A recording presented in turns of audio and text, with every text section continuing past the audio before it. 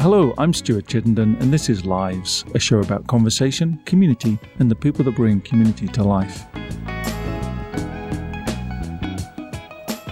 My guest today is Chris Hochstetler, Army veteran, nonprofit leader, and Dean of Innovation and Creativity for Hastings College. Chris Hochstetler is the Dean of Innovation and Creativity for Hastings College. Hochstetler was born to a single mother in Grand Island, Nebraska, and he and his siblings were homeless for much of his childhood. After extended years in foster care, he graduated from Grand Island Senior High and enlisted in the Army. In a 20-year decorated career, serving in various combat and other assignments around the world, his last assignment was the Acting Battalion Sergeant Major of the Army's only Special Operations Recruiting Battalion, a unit with a critical worldwide mission that he helped to create. Hochstetler's many military decorations include the Legion of Merit, America's 7th highest military award. He holds a BS in Legal Studies with a history minor from the University of Maryland and a Master of Public Administration from Walden University, specializing in nonprofit management and leadership. Hochstetler's career has included being the CEO of the Coneco, a nonprofit center for creative exploration, the Director of Fund Development for the Missionary Society of St. Columban, and the Senior VP of Resource Development for the American Lung Association. He serves on the Board of Directors for Christian Children's Home Foundation in Council Bluffs, Iowa, Nebraskans for the Arts, Bridges Out of Poverty, the Nebraska Writers Collective, and the Grand Island Children's Museum Steering Committee. He is married with 2 children. Chris, welcome to the show. Thank you, Stuart. It's wonderful to be here. Thank you for having me. It seems appropriate to start at the beginning, so Sure. Tell us about your childhood. Yeah, well, I guess I'd preface this by saying for a long time, I just didn't talk about my childhood. It was very difficult to talk about. In fact, I think it was probably some years after I was married that I even told my wife the entire story. As my bio said, I was born to a single mother in Grand Island, Nebraska, and that was the mid-'60s. You know, life out there is a little bit different now, but in some ways not so much. There's still a lot of rural poverty across Nebraska. I think sometimes we don't consider that. But back then it was particularly tough. There was not even a homeless shelter in Grand Island, Nebraska. There is now. A wonderful place called Hope Harbor. But nonetheless, we were homeless much of my childhood. Lived in cars. I remember one car vividly. I think it was a 1952 Chevrolet. It was fun to remember because the floorboards in the back seat where we spent most of the time were completely rusted through, so you could definitely see the road and the air came through those rust marks. But we lived in the car for the most part. We would bounce from home to home occasionally, and just long enough to, have the landowner figure out that we didn't have enough money for rent, and then we'd be evicted and on the street again. My mother loved myself and my 2 siblings dearly. She just did not have the faculties, the mental capacity. I do believe that in today's world, she probably would have been diagnosed as mentally ill. But there were absolutely no resources for that. She was a bright lady, and I can often remember some pretty cold winters where we would just hang out at the Edith Abbott Memorial Library in Grand Island, which had actually just been built at that point in time, just to stay warm. And fortunate for us, we didn't get booted out by the librarians. And I think that was the first place that I really discovered how creativity can really take you away from circumstance and how you can exercise that part of your brain where things just don't seem quite as bad as they really are. I found Robert Louis Stevenson's Treasure Island and read it for the first time in that library. It was probably an abridged edition, I'm sure. But I've probably read Treasure Island maybe 30, 40 times since then through the years. And I could be just a little boy running away from pirates or chasing pirates versus a little boy living in a car, without much to eat. So childhood was pretty tough. My sister and I, she was a little bit older, we would go out on missions to scour the streets for pop bottles so that we could turn those in at the local grocery store to try to get maybe a pack of hot dogs or a can of green beans for all 4 of us to eat. And that would be like the entire day's fare. eventually the state of Nebraska caught up with my mother because we just weren't consistently in school. And they took us away from her and they placed us in foster care in more western Nebraska, out by Broken Bow. And spent over 3 years, almost 4 years, in formative years. I was about 11 years old when we were taken. And until the State Supreme Court of Nebraska determined that you can't take a woman's children because she is homeless, impoverished, or eccentric, as she was diagnosed by court documents. So we were returned. Were you aware during your childhood that your lifestyle was not like other children's lifestyles? And how did that manifest itself if you were aware of that? Well, kids can be pretty cruel. You know, there's just no filter. I think that's part of that. You haven't had time to develop a filter. And a filter is really, I think, developed through life experiences. Well, children don't have those life experiences to be able to filter those cruelties. So, yeah, we were very aware that our life was completely different. You know, we didn't have clothes to wear to school, even when we were in school. And you know, it was pretty brutal at times. Nonetheless, I think we were all pretty bright kids. We did okay in school. We didn't do stellar. I probably could have been a much better student had I had a little bit of a background or a little bit of backdrop of support to that. We were returned home to my mother when I was getting ready to be a junior in high school. And so the last couple of years or year and a half there with my mother, I worked 40 hours a week and did just what I needed to do to get through high school and graduate, which I did, and had a couple of folks who really took me under their wing and said, you know, we believe in you. And in fact, that word believe is probably my most favorite word right now. And when you walk in my home, currently that's the first word that you see. I've got kind of a wooden cutout artistic version of the word believe, that's the first thing you encounter when you walk in my home. And I had some high school counselor who said, you know, we believe in you. You need to get an education. It's the only way out of poverty. And because you're such a kind of middle-of-the-road student, there's not much we can do for you to guarantee success there. Why don't you go to the military? And so I actually visited the recruiter when I was still, I think I was a junior or senior in high school. And that was all set up for me to go off to the Army before I even graduated. Are you able to remember and are you able to share what was in your mind and what you were feeling, perhaps what your siblings were feeling at that juncture when the state authorities were intervening and you were moving? It was clear you were going to move into the foster care system. I remember that night vividly.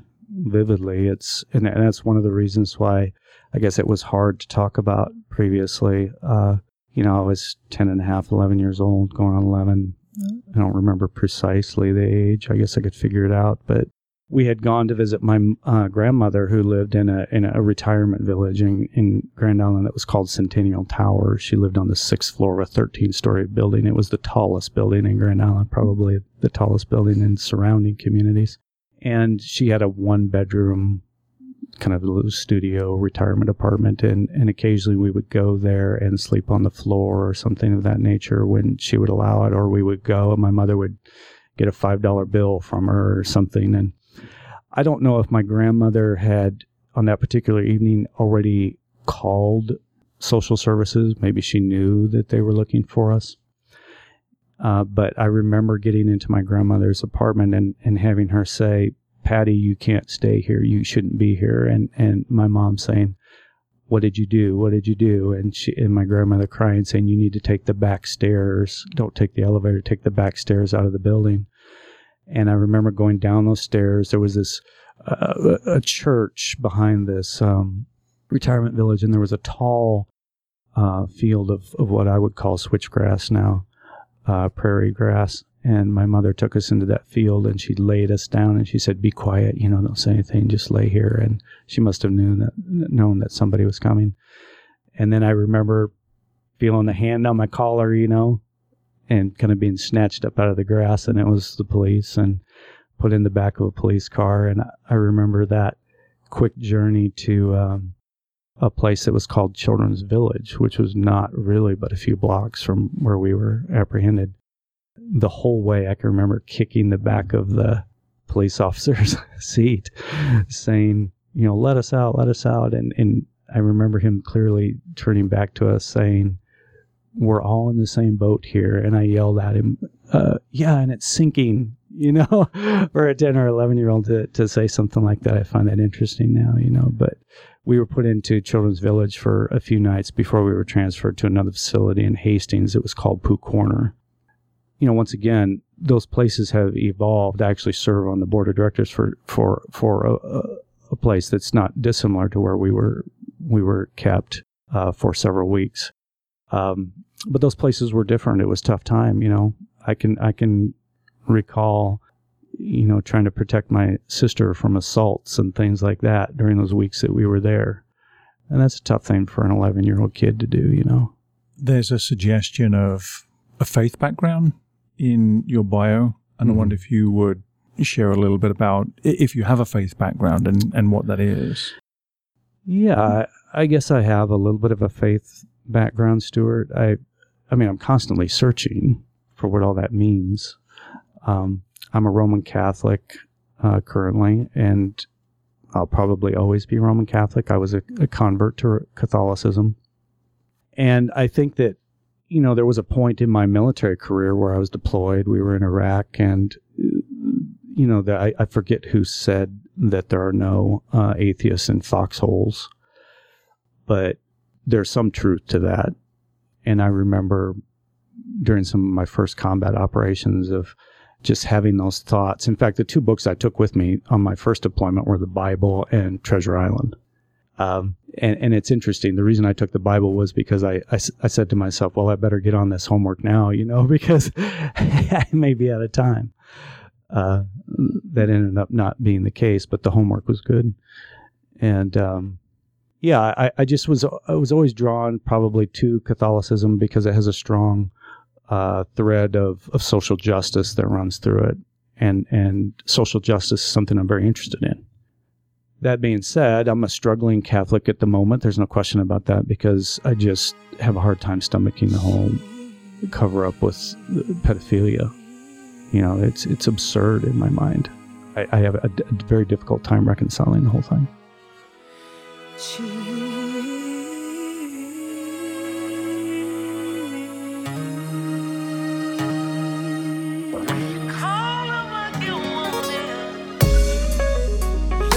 Myself in the mirror, religion looking back at me. I threw my hands in the air, and the law arrested me. Girl interrupted.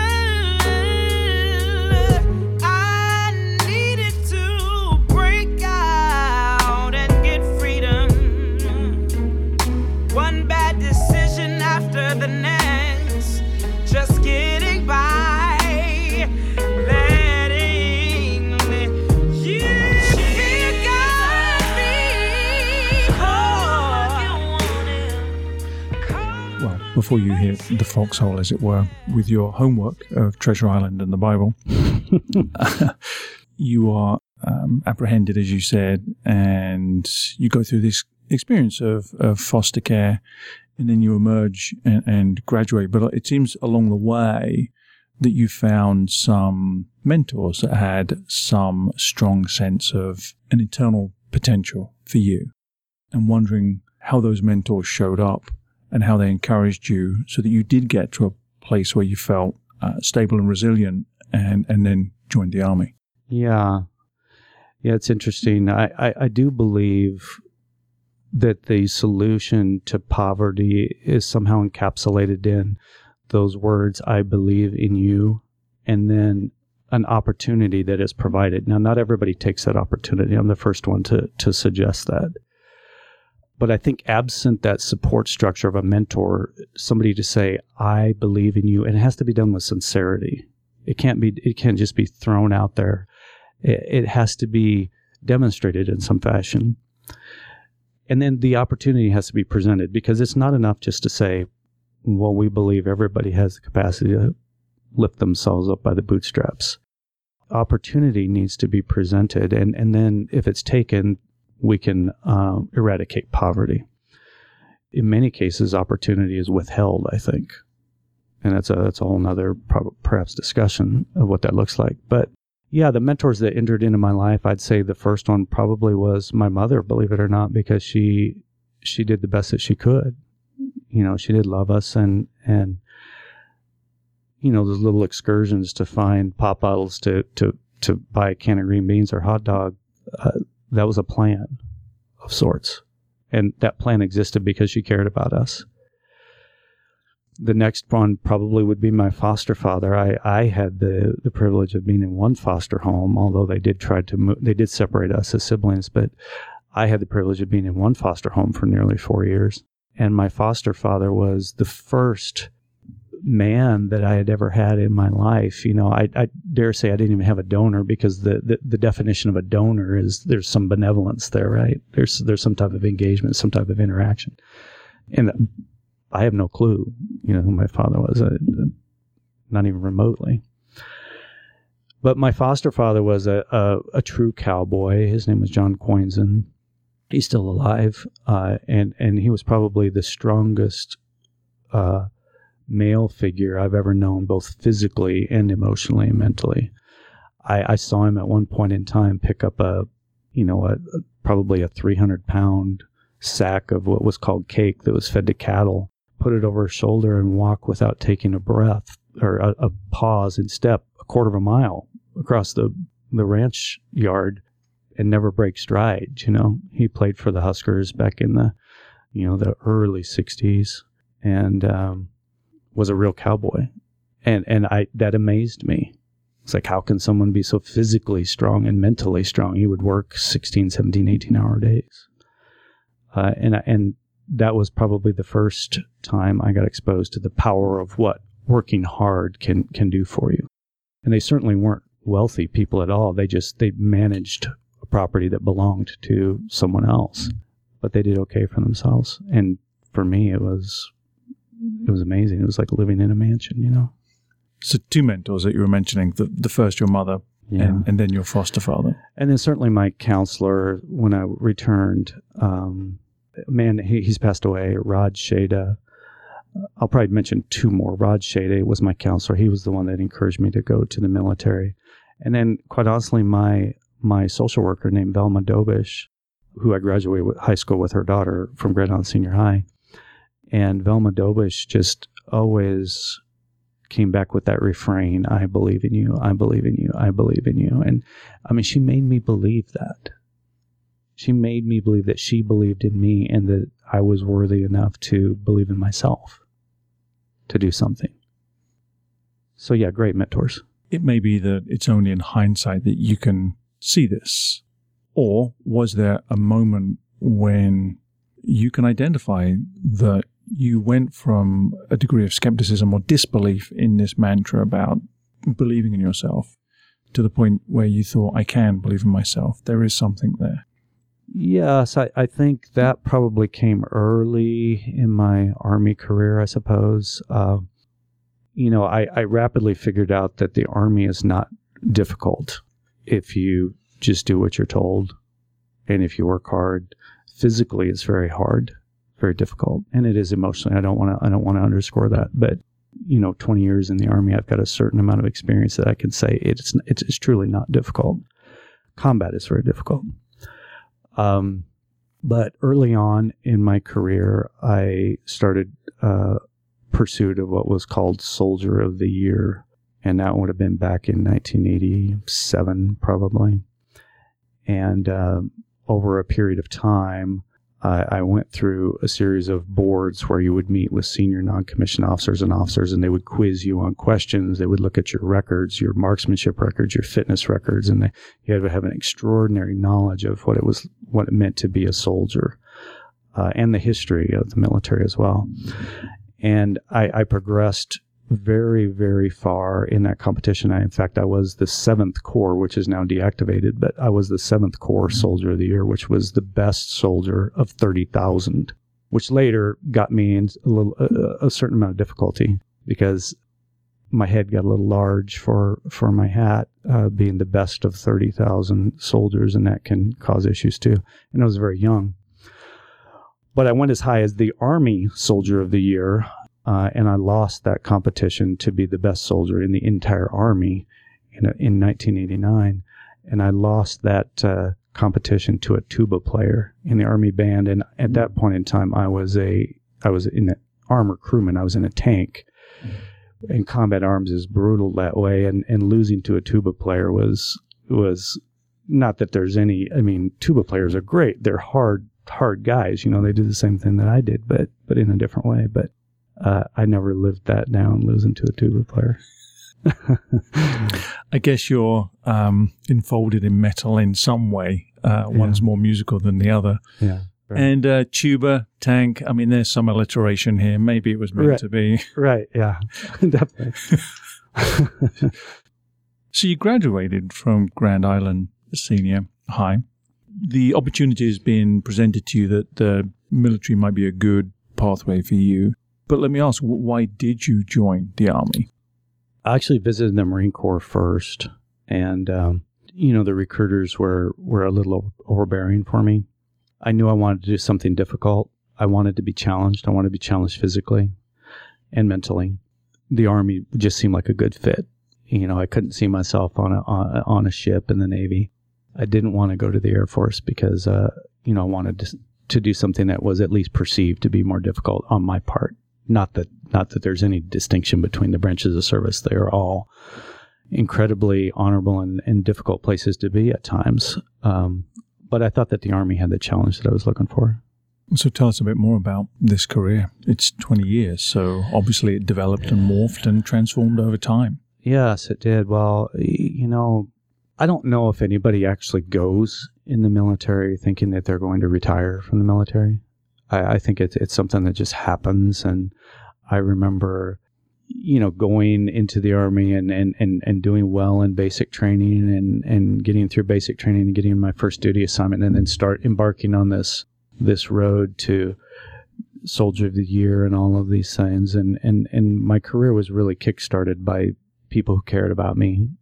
My first duty assignment, I had a Lieutenant Mekavika. I don't know what happened to him, but he was a West Point graduate. And I was still pretty young then. I was 18. And he said, there's a way for me to get you into West Point still. And you need to go to West Point. And at that point in time, you could go to, and I think you still can go to West Point Preparatory School. They take a certain number of enlisted guys and women every year. And they put them through preparatory school. And then if they survive or complete the preparatory school, they'll go to West Point.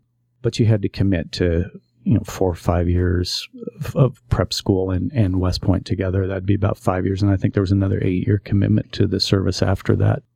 When you're 18 and young, those years look like there's so many, and I just couldn't do it. I said, no, I'm just going to stay enlisted. I ended up spending probably more time than I would have had I gone the route of going to West Point. And later in life, I found out, in my Army career, I found out that I personally believe that I was a very good non-commissioned officer. And that's a good role for me. I am what I consider to be an executor. And it was nice to be the sergeant major at the end of my career next to the colonel and have the colonel have a vision of what the unit should be doing and come to me and say, Sergeant Major, I need you to execute this. Can you buy off on it? And have me give him or her my feedback and then ultimately be a part of that decision, but be responsible for that execution of that vision. And so I was always pretty good at that. And that it was not that of an illustrious career, to be honest. I survived. I have many friends who didn't come back from combat. And I'll never forget those guys. I was honored to serve in special operations about halfway through my career. I finished my career at Fort Bragg with a very specialized unit. When September 11th happened, a colonel and I we were approached because of our past experiences, and we were asked to create a plan to double the size of special forces. At that time, there was about 3,700 special forces operators in the arsenal when September 11th happened, and we had very few Arabic speakers, very few Farsi or Pashto speakers, virtually none. So we, in a sense, we were caught off guard that way. And that was the time when intelligence agencies weren't really talking to one another either. There was big issues there. But the colonel and I were able to devise a plan that within 2 short years following September 11th, we were able to double the size of special forces up to about 7,000 operators. And that was to promulgate what was then called the Global War on Terrorism. How did you manage to do that in a way that didn't sacrifice the integrity and the excellence that is associated with members of special operations units? Yeah, that's a great question, Stuart, because special operations soldiers cannot be mass produced. There's no question. You have to be someone who is very physically fit, but mentally fit. And you have to be someone who has a great capacity to innovate and to create. And that's what it boils down to.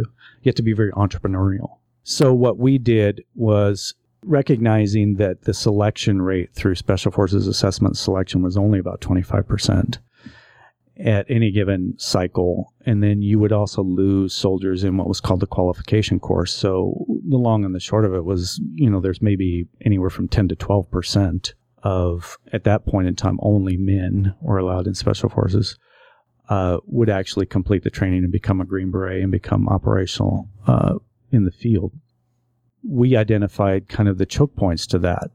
The first thing that we did was we said, well, we're fighting this war on terrorism right now. We have soldiers who are getting combat experience.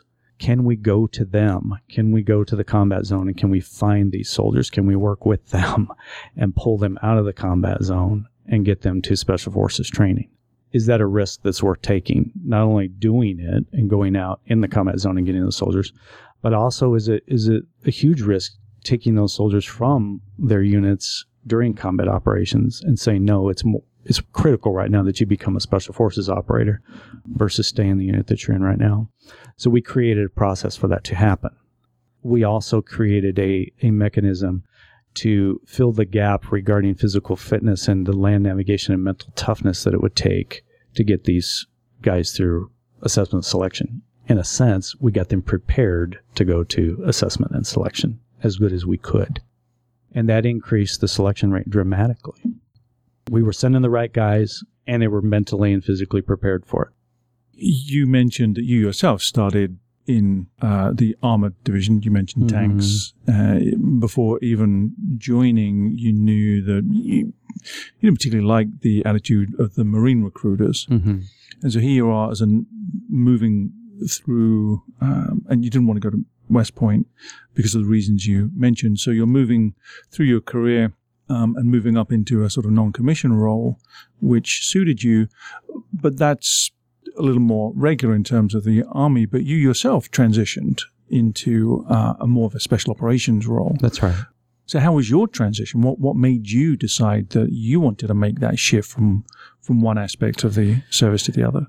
I think that part of that is just the desire to be constantly challenged. I'm a very curious person. In fact, that's kind of my mantra of where I've been. And certainly I hope that as the Dean of Innovation and Creativity at Hastings College, that the one thing that I can probably impact in this position and I hope that this is the way, is a constant nagging curiosity of what could be. And I think that's what led me down the path that I went in my Army career is just how far can you go? How far can you push? I'm always into physical challenges. I like physical challenges.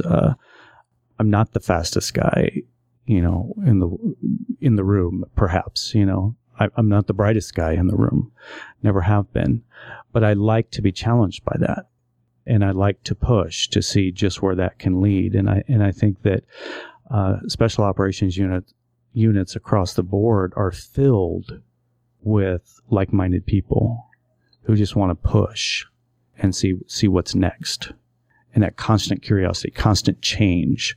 It's uncomfortable. It's terribly uncomfortable. But, creativity and innovation, it's incredibly uncomfortable. If you're not uncomfortable, you're probably not innovating. You're probably not being creative.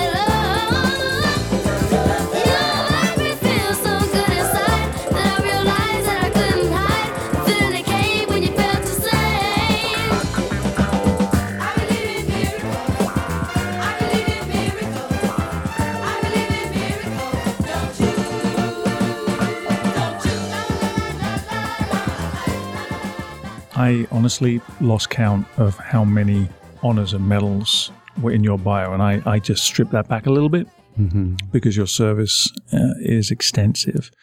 But you've been decorated with honors, medals, commendations, maybe 17 times, which speaks to a really excellent service career.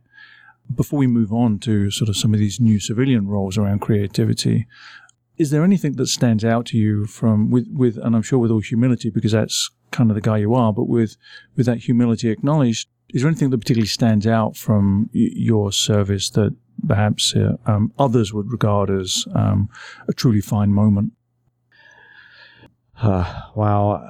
I mean, it's a pressing question, because I don't think that any soldier or any service member, considers those awards that you are honored with as something that you're pursuing. You just don't look at it that way. And in many cases, you're awarded something for something that you feel like you didn't deserve, or that you were just in the right place at the right time, or you just did the right thing, and it got observed. And there's countless, probably thousands of those opportunities and actions that go unrewarded because either your leaders didn't have the foresight to submit and do the paperwork for it, or nobody saw you doing something extraordinary. I have to say the Legion of Merit was a complete and utter surprise to me. It's an award that's usually reserved for officers, frankly, not non-commissioned officers. If non-commissioned officers, probably at the highest level of the Army, maybe Sergeant Major of the Army. So when I was honored with the Legion of Merit, it was a shock to me. I was pretty much reduced to tears, which also is, a lot of folks, when they look at soldiers and especially on the special operations side, they'll say, well, those guys don't cry, or they don't hurt, or they don't, soldiers don't do that. But that's false. There's many tears that are shed with each other over many different things, and it all hurts. But getting that Legion of Merit and being honored with that, doesn't do much for me now, save for maybe this interview. But that meant the world to me, because I honestly, I feel like during my whole career, I stood on the shoulders of giants. I was recognized in that moment, and it meant so much to me. Guys like Matthew Slustiller, who was the first soldier killed in Pakistan before in 2010. He was one of my soldiers, and killed after I retired from the Army. But guys like Matthew are the reasons why I have the Legion of Merit now. And every time I look at that, I think of guys like Matthew. I think of his wife and his daughter Hannah, who Hannah doesn't have a father anymore. And she'll grow up without a father. She was 3 when he died. So I think about those situations, and I guess that's why that particular award means so much to me. You talked about this personal trait of nagging curiosity. And so did you leave with the intention of deliberately finding roles that spoke to that nagging curiosity, deliberately seeking realms of creativity? Mm. And so your bio speaks about the Kaneko and obviously this current role. So what did you intend when you left, and how have you transitioned from there to these creative roles? Right. Well, that nagging curiosity was always there, as well as a fear after 20 years. I mean, you go in the Army when you're 17, and 20 years later you come out at 37, and the only thing you really know through those formative years is the Army. And by the way, I think that that's a challenge for us now that we don't even realize. We've got a whole generation of folks that went from 17 to 37 and are retiring now, and they probably have 10, 11, 12 combat tours under their belt. The last 18 years of fighting has produced more amputees than any other war we've ever fought in. That's because we're able to save them on the battlefield. They would have died in any other conflict. So just a little divergent there, just to say that there's a massive bubble of what that looks like, I think, coming down the road for us that we need to be prepared to deal with. But no, I had that nagging curiosity, but also I had this desire to give back. I've always been very, very grateful for the fact that my family has never known poverty. My kids are so far removed from poverty. One generation. Now, I'm not a wealthy person, but they have always, they've always been provided anything that they wanted. I owe the taxpayers that. They took good care of me in the Army. They took good care of my family while I was in the Army. And I did not pay a single dime for my undergraduate or my graduate degree. So when I was getting ready to graduate from my undergraduate college of you mentioned legal studies and history as well, I had visions that maybe I'll go to law school. And I had a professor that took me under his belt and said, I think you want to go to law school for the wrong reasons. I said, you want to help people. He said, I've seen plenty of, not that lawyers don't help people, but I've seen plenty of frustrated lawyers who thought that they were going to change the world, and that's not the way it panned out. He said, why don't you consider maybe looking at nonprofits? Could you get a graduate degree to help you with nonprofits and kind of go out and do the giving back in the world that I feel you strongly believe in? And I did that, and that's why I pursued public administration. At that point in time, there were few programs that you could actually get a degree in nonprofit management. Now I think you can. Then it was just a public administration degree with a specialization. So that's the route that I went, and initially I was blessed to be hired on immediately out of the Army in a very senior position with the American Lung Association. That's kind of where I cut my teeth for 5 years in nonprofit management at a senior executive level, as well as learning what it is to fundraise. I was responsible for fundraising across the 9-state region, and I got to tell you that a lot of times combat is probably an easier route than fundraising, Yeah, a little bit of facetiousness there, but fundraising is a tough gig. So I did that. I was pretty good at it. It did get to a point where, my wife and family and I decided that it's time to be home. The entire time that I had been married, I had been gone, whether that was, in the Army, traveling the world, doing what I needed to do, or with the American Lung Association across 9 states, or with the Missionary Society of St. Columban, which was, global mission as well. There was just an enormous amount of travel. The world is about relationships, and I happened to know someone who alerted me to the fact that the Kaneko was an open position, and they were looking for someone who had skills in being a CEO or executive director at a senior level, but also in fundraising, because that's a big part of what any executive director needs to do is fundraising. I was fortunate enough to interview and get the position. It's a creative place, and I did get that question a lot when I was at the Kaneko, and I welcome that question because I've got an answer that I've developed over time, but of what the heck are you doing here with a background as a soldier? How are you the CEO of the Kaneko? And so I've welcomed that question, and my time at Kaneko was incredible. It's an incredibly creative place. It really allows you to dive in deep and just ask questions and be curious. It's a perfect place for me.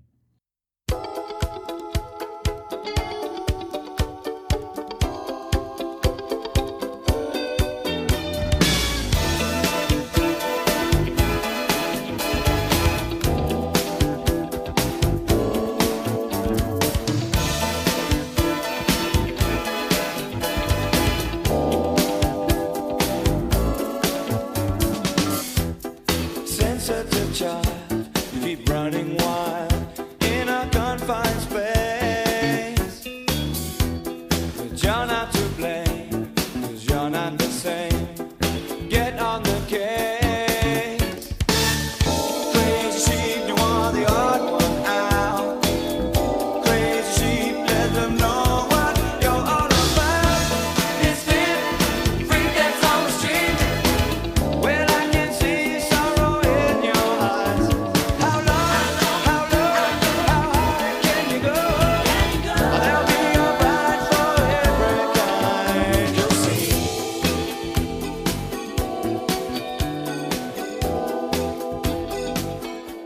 Do you have a philosophy about creativity and innovation? Maybe a guiding philosophy that you try to share in the roles that you have? Oh, I certainly do. I think that creativity is that heart of what makes us human. I think it's the center of what makes us human beings. I look at other creatures on the planet. I find it also interesting that etymology from the Latin, I think it's credo maybe, of creator, creating, creativity, create. It's all tied together in a very spiritual sense, I think.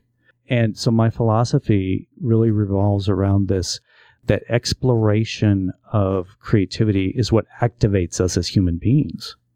Absent that exploration, there's no activation as a human being. We can't get to the root of what makes us human. And so when we encounter a work of art, or we go to a Kaneko or a Joslin or a Mona or a MoMA, and we encounter a great work of art and we say, I can't do that, I'm not creative. The first thing that happens is we are discounting that part of us that makes us human. Because it's not about an ability to make a painting or a sculpture and have it put on gallery display somewhere. It's the exploration of that creativity that activates that humanity in us, develops empathy, promotes innovation, constant curiosity of, well, what else could I do? And that pursuit of creativity is critical to that. I also believe that is what brings us closer to the creator, because I think that is why we were placed on this planet, is to create things. No other species on the planet creates things for a higher purpose other than mankind. Think about that. I mean, other species, they create things for survival or for instinct. But look at the Sistine Chapel. Look at this space that we're sitting in with this studio. Look at all this equipment that's being utilized. We have to maintain a sense of wonder about all these things. When we lose our sense of wonder about all of these things, even these four walls that we're in, we could be sitting in a field right now. But same impact, we could still have the conversation in a field somewhere. But because someone had the wherewithal to ask why and how and have that curiosity, we have this great soundboard, these computer systems, these four walls, this lighting, this chair that we sit in, the clothes that we wear, the glasses that are on our face. All of those things came from someone who had constant curiosity. Is it that spirit of innovation and the desire to stimulate, catalyze, and yield something unexpected that is behind the new role that you fulfill at Hastings College? It is. I'm just incredibly grateful to be at Hastings College. It's an extraordinary place. It has a long 138-year history in the state of being a place that really pursues the fine arts, but also that thread of curiosity and caring, creating caring and curious graduates, global citizens, if you will. And I think that's about part of our mission statement. I like that. I like that idea. When I was getting ready when I left Kaneko, I felt like it was time for me to move on. I actually didn't have a position to go to. We had started some programming a year earlier with Hastings College that we called Open Space, which was a summer arts immersion program for juniors in high school getting ready to be seniors. We have a wonderful new visual arts center that was built in 2016, and it has the largest glass-blowing studio of any private college or university in the country. It's an extraordinary facility, and the faculty are incredible. The world needs to hear about that. So as we did this open space program, the thought occurred to me, how can we at Kaneko help get gifted art students here to create and to explore creativity in this wonderful setting? And then I'll take it a step further. My passion is to keep those artists here in Nebraska, functioning, providing to our vibrancy, providing to our economy, giving back to all of us, immersing all of us in creativity as well, just sucking us into this big creative vortex that will launch Nebraska into the stratosphere. And that's my hope. That's my dream. Hastings College is a great place for me to contribute to that. It's a pretty astonishing arc, Chris, because in some ways here you are. Hastings is 20, 30 miles away from Grand Island. And you have traveled the world in a citizen, as in some ways a diplomat, and in some occasions as a warrior as well. And here you are back thinking about innovation, creativity. What have you learned about yourself? Wow, that's an amazing question. I actually wrote a poem, I think, about this question. I'm fond of writing, and I tinker around with visual art as well, but I wrote a poem called Exit 312, which is the exit that you take to either go to Grand Island or turn south and go to Hastings. For many, many years, if not decades, when I left Grand Island, Nebraska, as ostensibly a homeless kid still who was just going off to the Army, I wanted all of that in my rearview mirror. And it really was in my rearview mirror for decades. And then I found myself back at Hastings College, and I have an apartment in Hastings and I have a home here still. I believe that that's perhaps another topic, but we're citizens of Nebraska, we're citizens of the country, we're citizens of the world. So I don't view it compartmentalized necessarily into communities. I'm a part of Omaha, I'm a part of Council Bluffs, I'm a part of Hastings, Grand Island, you name it, Heidelberg, Germany, wherever, Fallujah. But driving back and forth and taking that exit for, some months, I just couldn't head north and head to Grand Island. I just couldn't do it. I was having a great, great time in Hastings, but I just couldn't reconcile going back to Grand Island. And I linked with the executive director of the Community Foundation there, Melissa Delade, and she reintroduced me. She gave me a tour of Grand Island, my hometown, and it was difficult for me. She took me to Hope Harbor, the homeless shelter there, gave me a tour of Hope Harbor. Very difficult for me.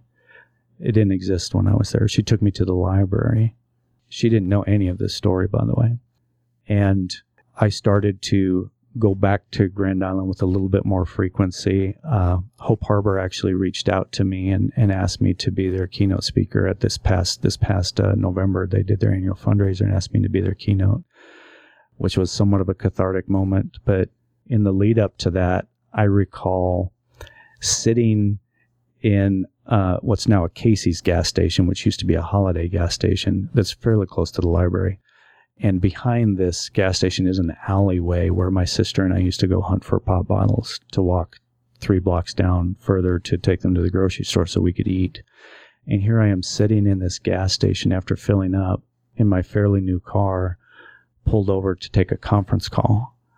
And I had a breakdown in that very moment that I had to just get off the call and sit there in the car and kind of deal with. I can't reconcile sitting here taking a conference call when a few short decades ago, I was behind that gas station looking for something to eat, ostensibly. So I wrote a poem about Exit 312 and how I tried to avoid it for so many decades. And now, it means something else to me. It's really become kind of a place of peace for me. And I'm very excited to be a part of many different projects that are going on in Hastings and in Grand Island that are very innovative and that I hope will be a way of me kind of continuing to heal and continuing to give back.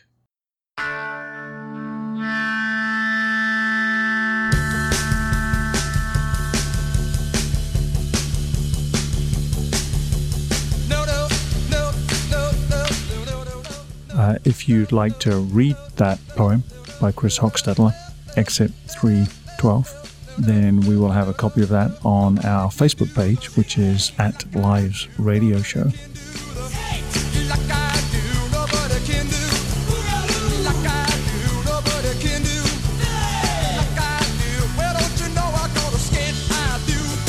Nobody do it but me. Well, My guest today has been Chris Hochstetler, Army veteran, nonprofit leader, and Dean of Innovation and Creativity for Hastings College. Chris, thank you for being on the show. Thank you, Stuart. I appreciate you.